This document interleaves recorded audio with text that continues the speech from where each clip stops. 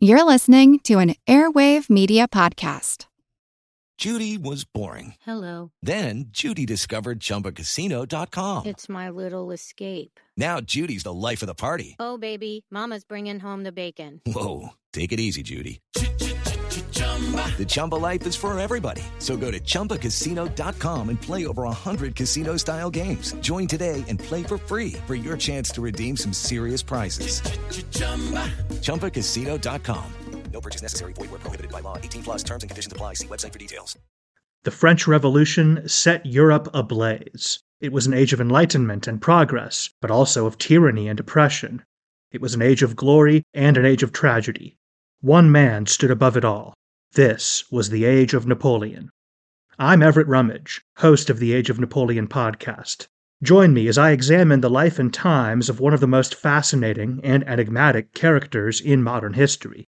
Look for the Age of Napoleon wherever you find your podcasts.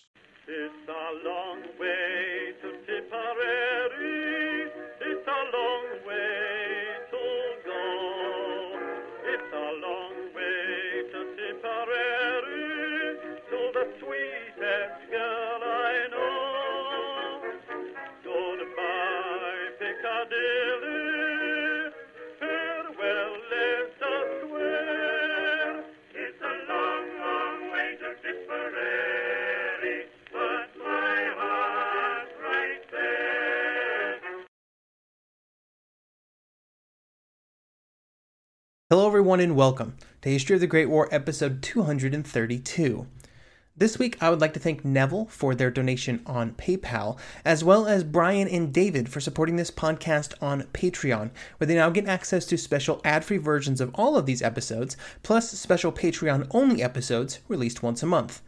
You can find out more information about this by heading on over to patreon.com/historyofthegreatwar, where you can also read a post about the future of this podcast and of me doing podcasts, which hopefully some of you are interested in. This week, the episode is a little bit different than usual. Last week, I drove up to Kansas City, Missouri to speak with Dr. Matthew Naylor, President and CEO of the National World War I Museum and Memorial, and Doran Cart, the museum's senior curator. We discussed the museum itself, the change in public interest during the centenary, and the experiences of soldiers after returning home from the front.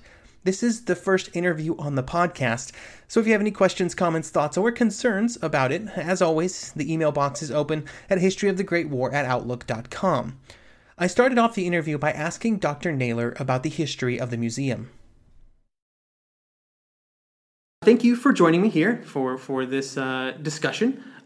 So we're here at the National World War I Museum and Memorial in Kansas City, Missouri. So can you talk about how the memorial was created and also how it ended up in Kansas City, of all places? Yeah, it's really a wonderful story of grassroots activism and crowdsourced funding.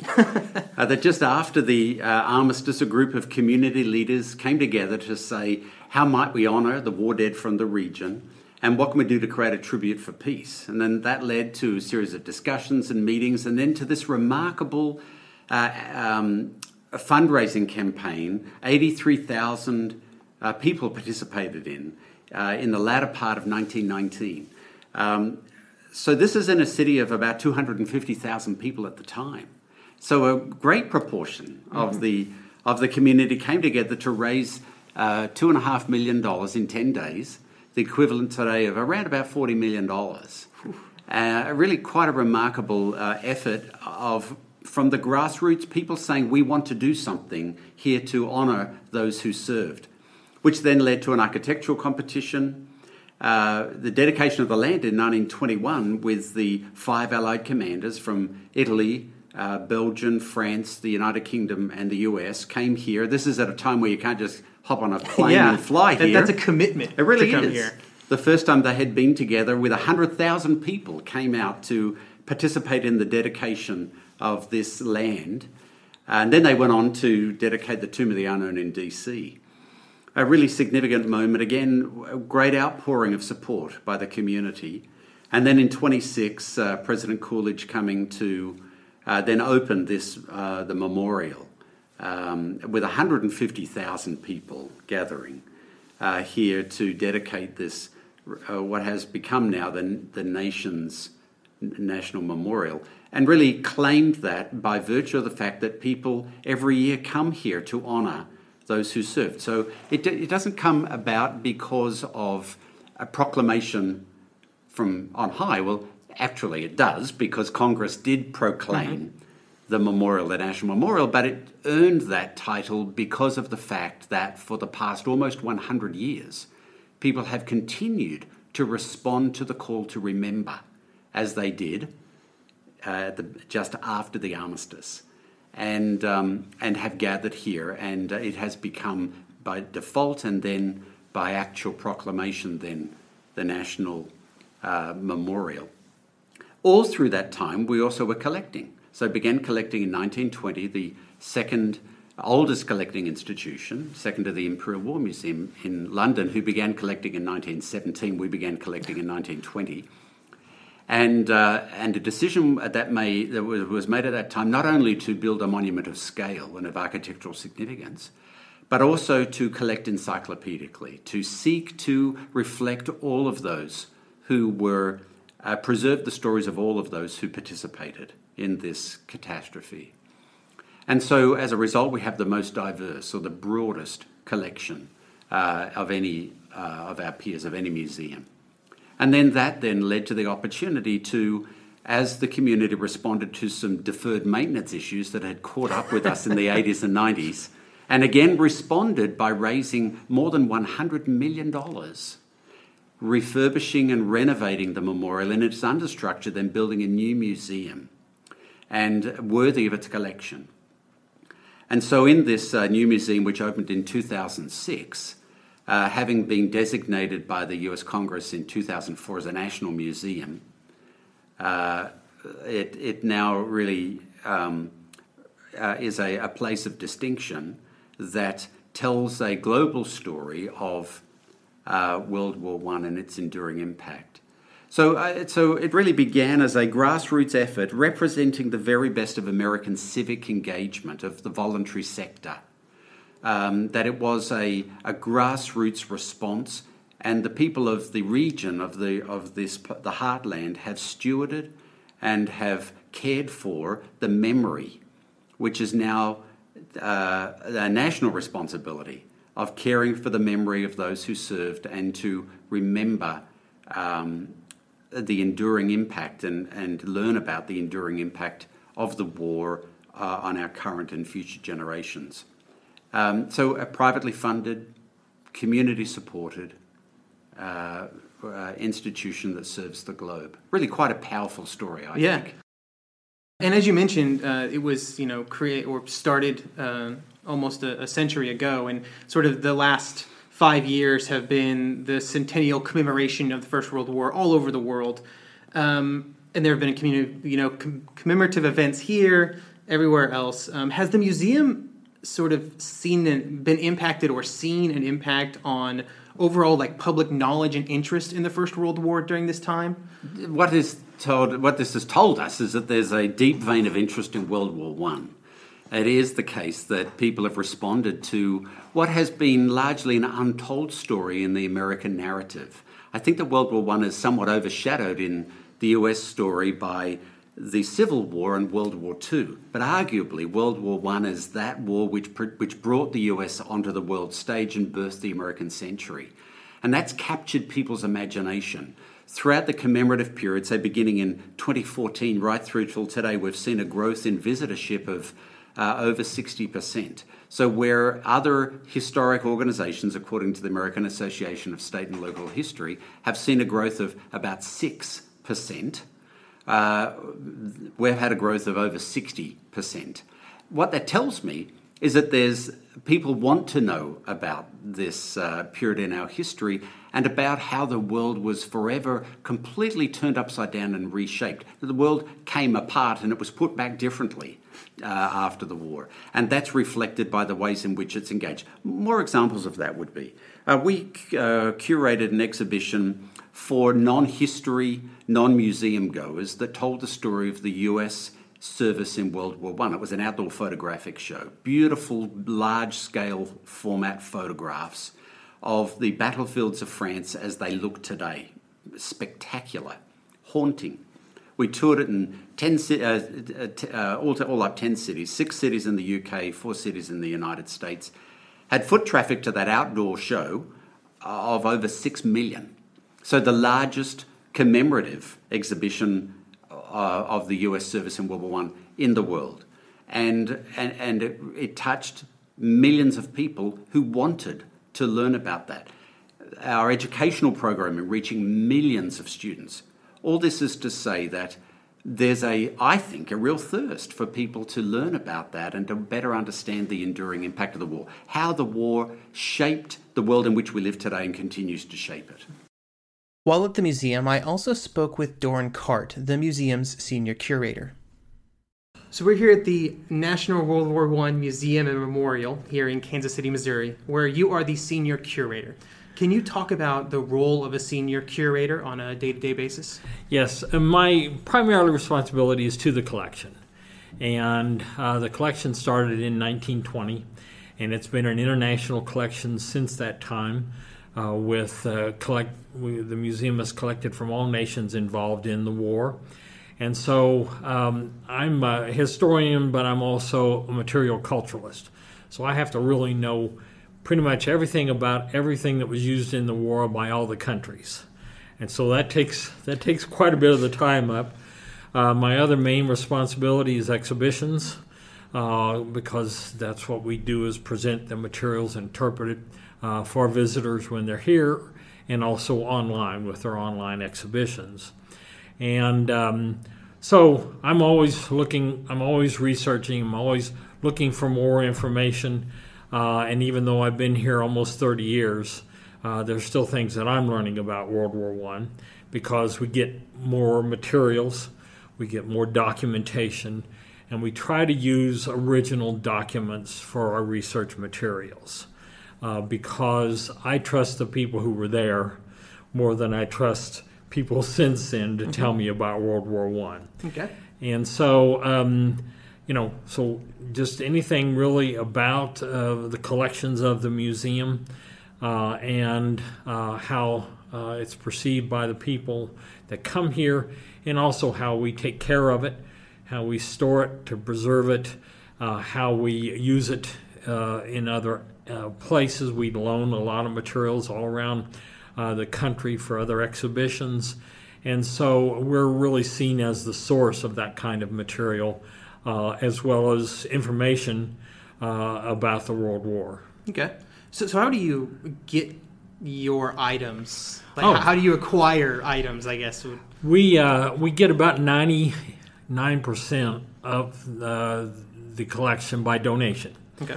By either individuals or groups or whoever has held the materials for a certain amount of time.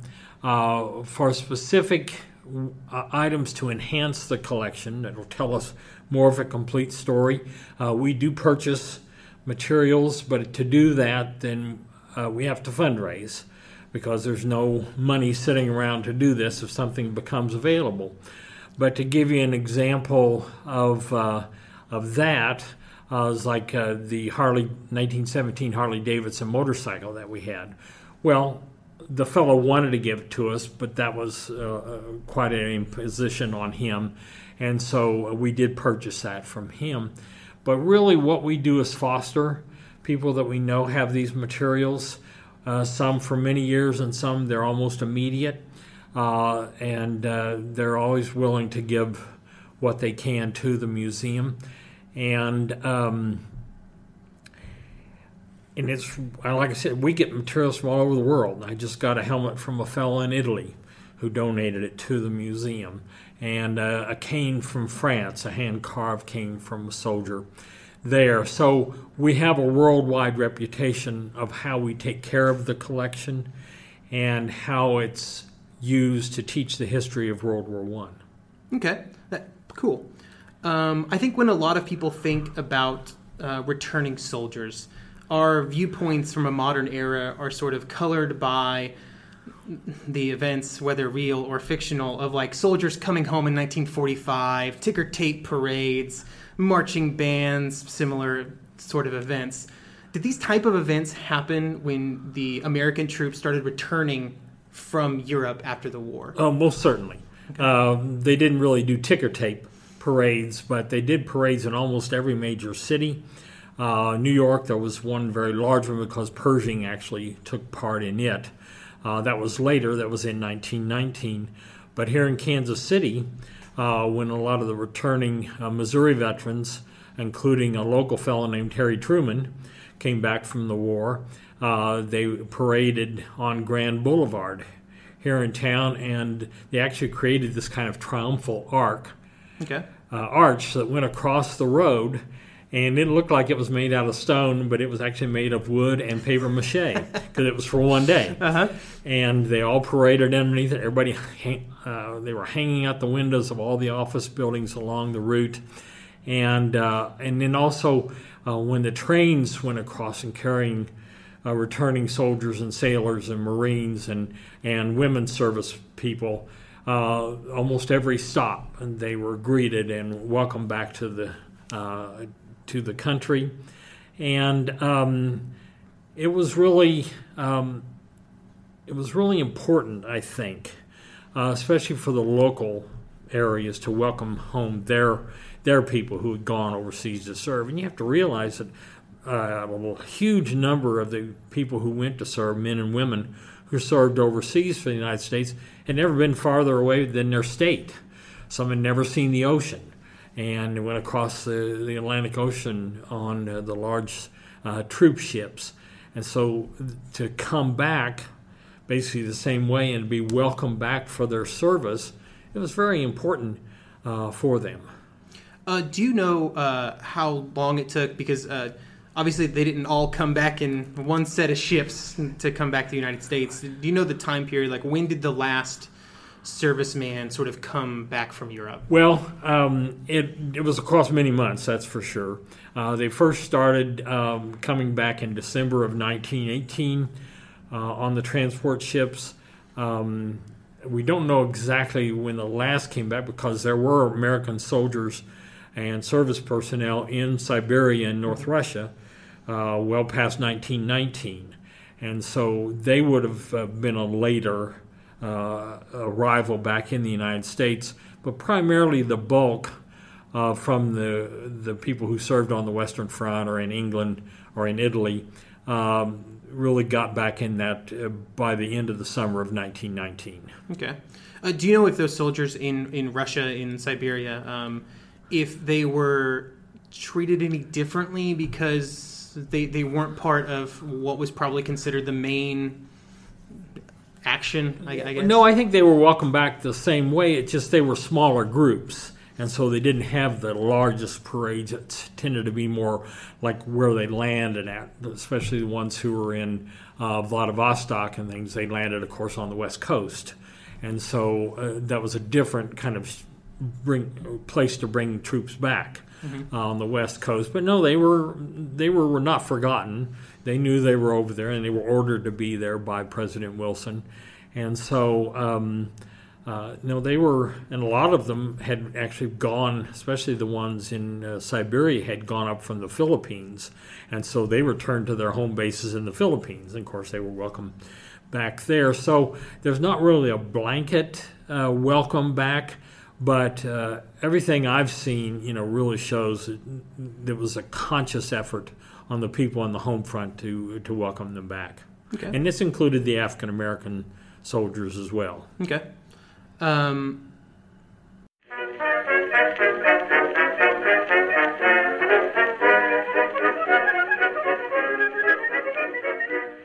Hey guys, it is Ryan. I'm not sure if you know this about me, but I'm a bit of a fun fanatic when I can. I like to work, but I like fun too. It's a thing. And now the truth is out there. I can tell you about my favorite place to have fun. Chumba Casino. They have hundreds of social casino style games to choose from with new games released each week. You can play for free anytime, anywhere. And each day brings a new chance to collect daily bonuses. So join me in the fun. Sign up now at ChumbaCasino.com. No purchase necessary. VGW Group. Void where prohibited by law. See terms and conditions. 18+.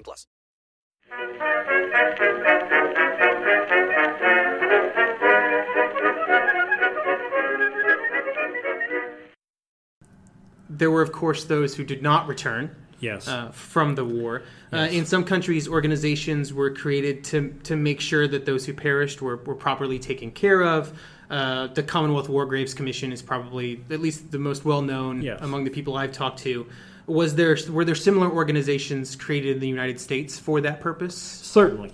On the battlefields or near the battlefields for the deceased, they were handled by the Graves Registration, and these were specific troops designated for that. They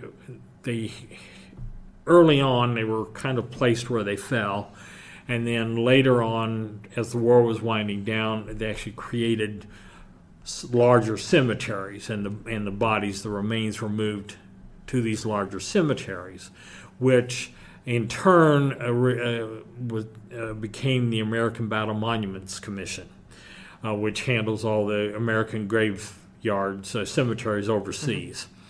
Then people, relatives of the deceased, were given an option in the 1920s if they wanted their son or daughter to be brought back. They could, at government expense, could have them brought back and buried in their local cemeteries here. And I think probably, I don't know a real percentage on that, but it wasn't a huge percentage, probably around 30%. Most of them wanted them to stay with their comrades where they'd fallen. And that was then led to the Gold Star Mother and Widows pilgrimages that started in 1930. And it was a government-run program to take these women to go visit the graves of their fallen at these national cemeteries that had been created. And they were treated, very well, because their loss had been extensive, of course.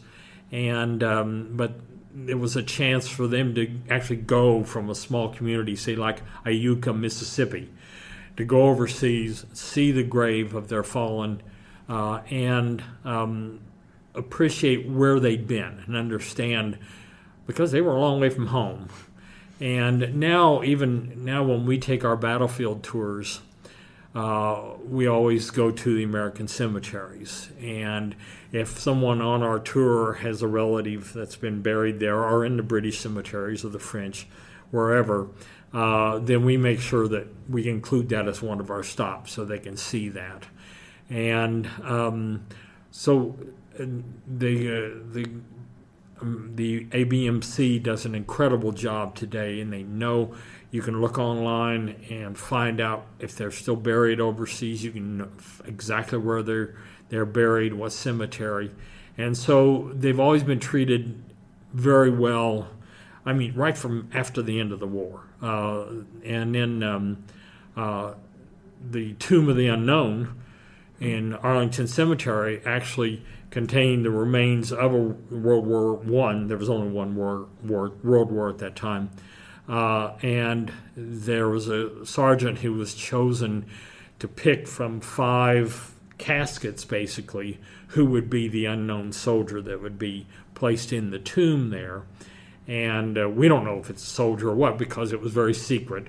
And even right after he chose one, they took him out of the room and they moved the caskets around and see if he would, make the same choice. And so I think they were very conscious, because it was the largest war of that type that had been fought overseas, and to respect the deceased. Today, I think there's a social recognition of the mental trauma that those in combat can experience, trauma that stays with them after they return home. Do we know anything about the experiences of World War I veterans who were experiencing what today we refer to as like PTSD or post-traumatic stress disorder, but at the time didn't really have that terminology attached to it? No, the term that kind of came out of the war was shell shock. I didn't really describe it completely, but it was the only thing they could really come up with. There was not a great treatment of mental disability from the war. The physical disabilities tended to get more of the attention because you could see it.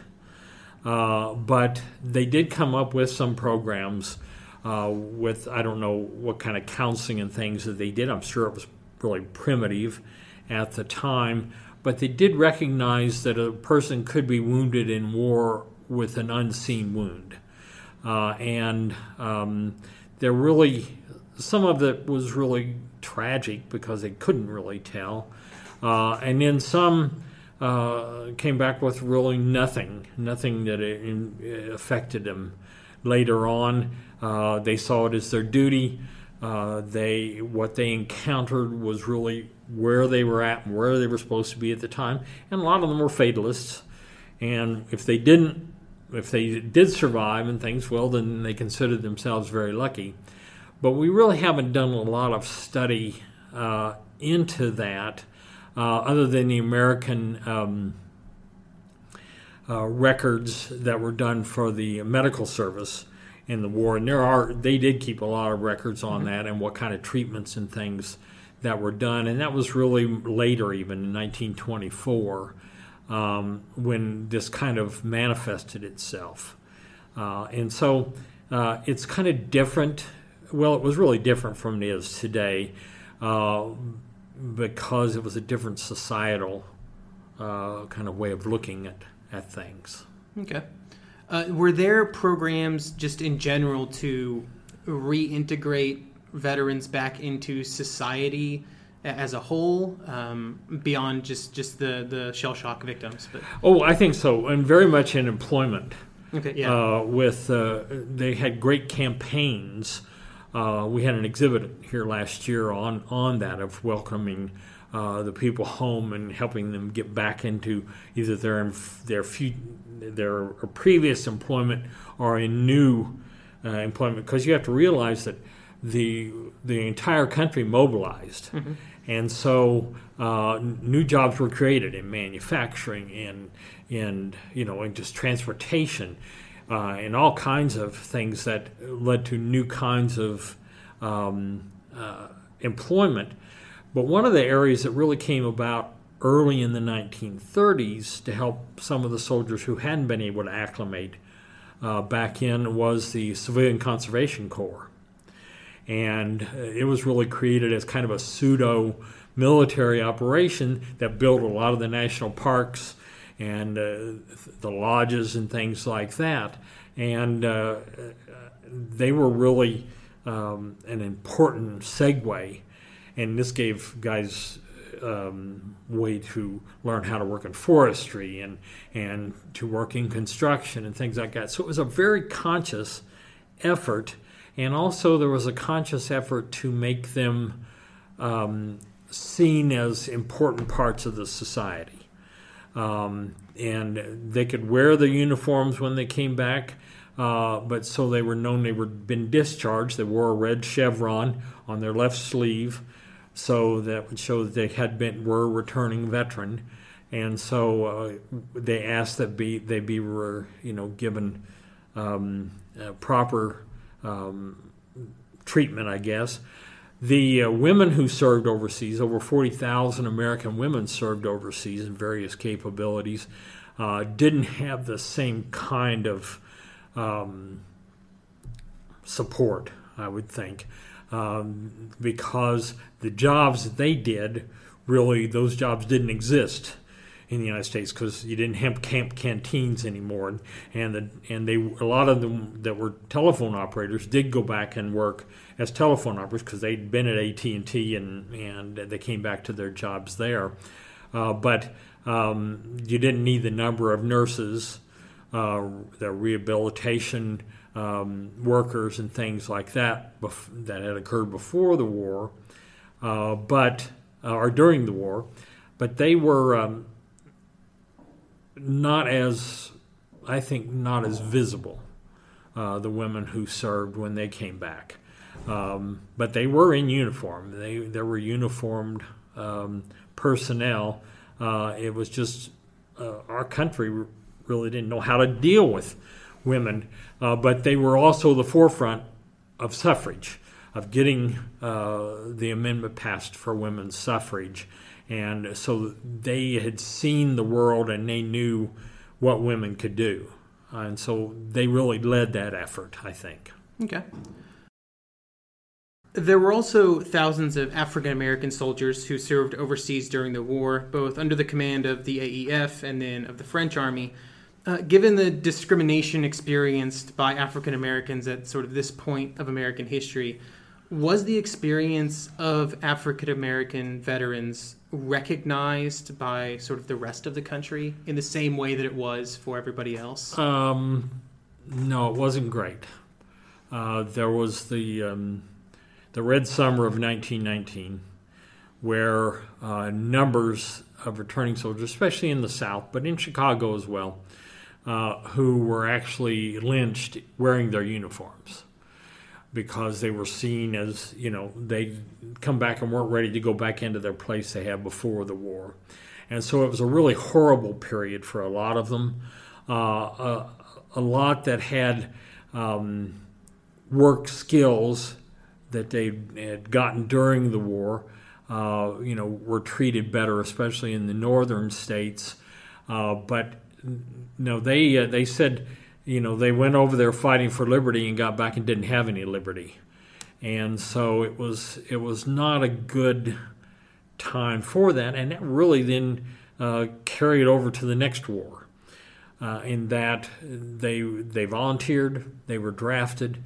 They supported the war effort, but then were not treated very well, and a lot of them became expatriates, and especially the people who had played in the bands, the regimental bands and things like that, actually stayed in Europe and became entertainers there and things like that. But on the whole, no, they were not treated well at all.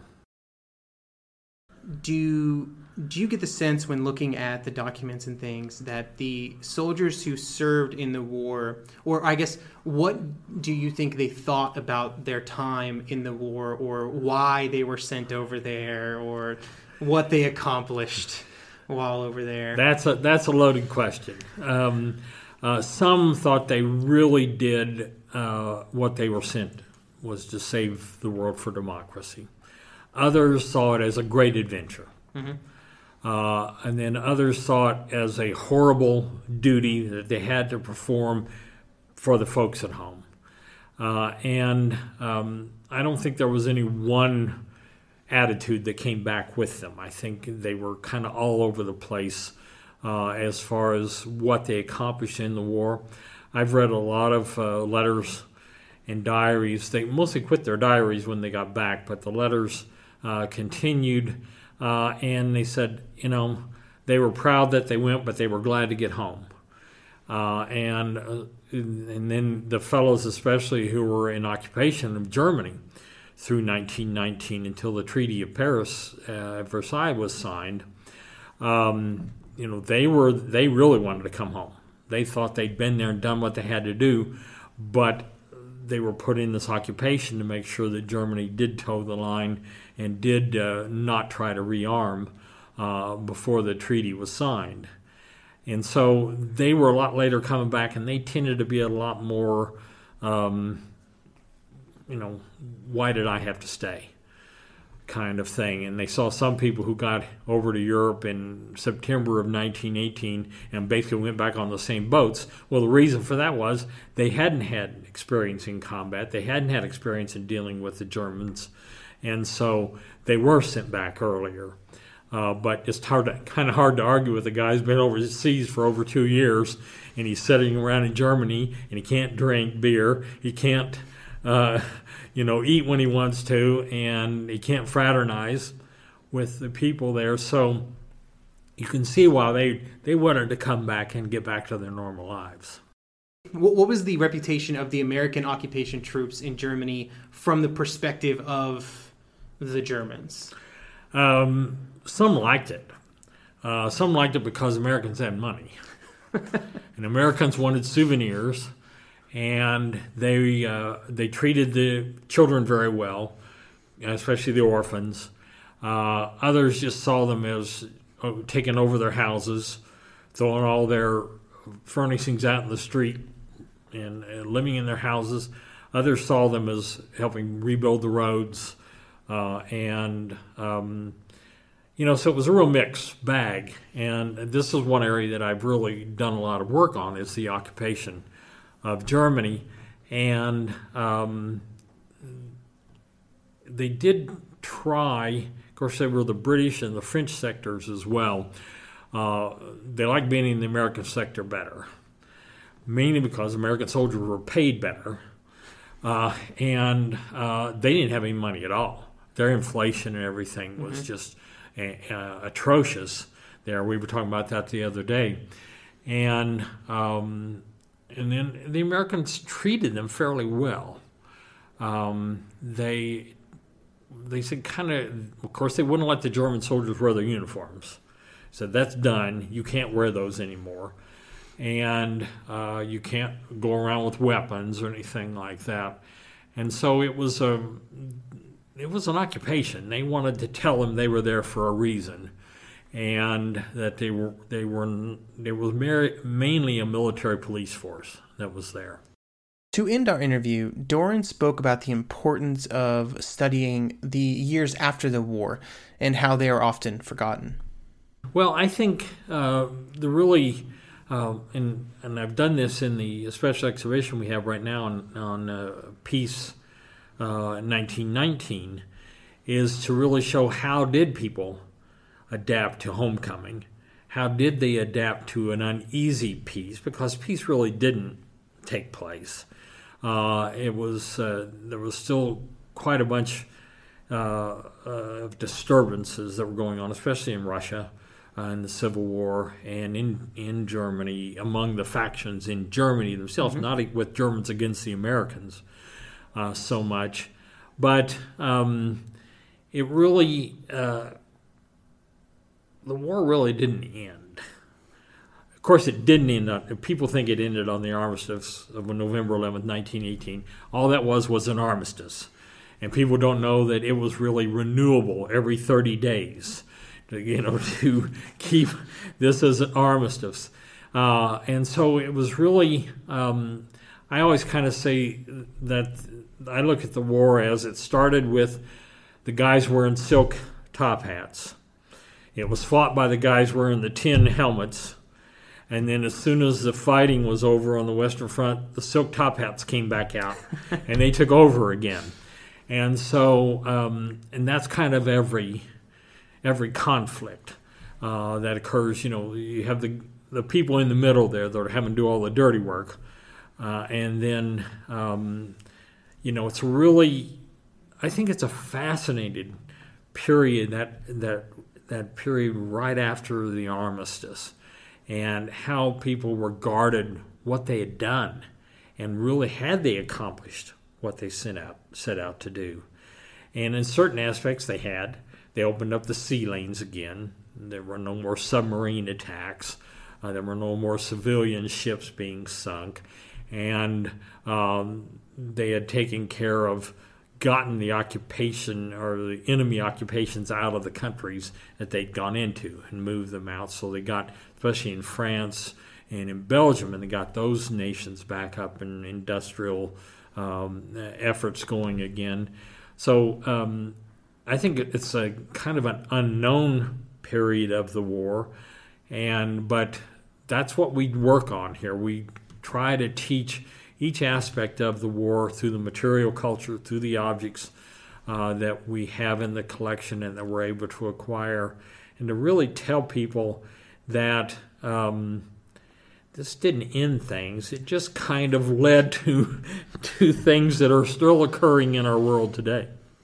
I also spoke with Dr. Naylor about the future of remembrance of the First World War, especially as we move past the centenary, which is what I refer to as a period of concentrated commemoration. One of the concerns I've seen voiced by several people over the last several years is a concern that moving away from the centenary, we would see a drop of public interest in the conflict. We're a year and some change out from the signing of the armistice. Has the museum seen that in any way? I think it's to be expected that there's going to be a bit of a right-sizing. We haven't really seen that yet. Okay. In fact, during 2019, it's been some of our largest months in the history of of the museum. It's encouraging. It is encouraging. So I think that if we're able to listen to what the community are interested in and respond to that, that there's going to be a growing interest in World War I and its enduring impact. There's not a day that we don't wake up where we're not dealing with issues that come out of decisions made during World War I. And so as we're able to tell those stories and build those linkages, I think it really appeals to people. Okay. So I create a podcast, a very digital form of education, hopefully, and entertainment. A lot of educational material is available digitally and online. What do you see as sort of the unique abilities of a museum like the one we're sitting in today in Kansas City, which is based around physical items? Like, what do you think you can help bring to the public? Yeah, I think that those two things live together. That the three-dimensional experience of visiting a memorial and visiting a museum and seeing close up, seeing and being able to be at a memorial and the visceral experience of that, of being at ceremonies and so on, that is deeply meaningful and impactful for people. But the reality is that many people won't be able to visit here. And so we have a commitment to make the content of the National World War I Museum and Memorial available to the 4 billion people who have internet access. And I think that the technologies will enable us to be able to take content and make it available. Here's some examples. We only have available to the public when they come and visit our spectacular galleries about 7% of our collection. Now, we have plans in the coming years to be able to expand that, to bring out thousands of more objects. But there's going to be tens of thousands, if not hundreds of thousands of objects that people otherwise wouldn't see. We want to be able to make that available for people to be able to make use of. And the digital experience can be really quite different than the experience of being at the museum. Let me give an example.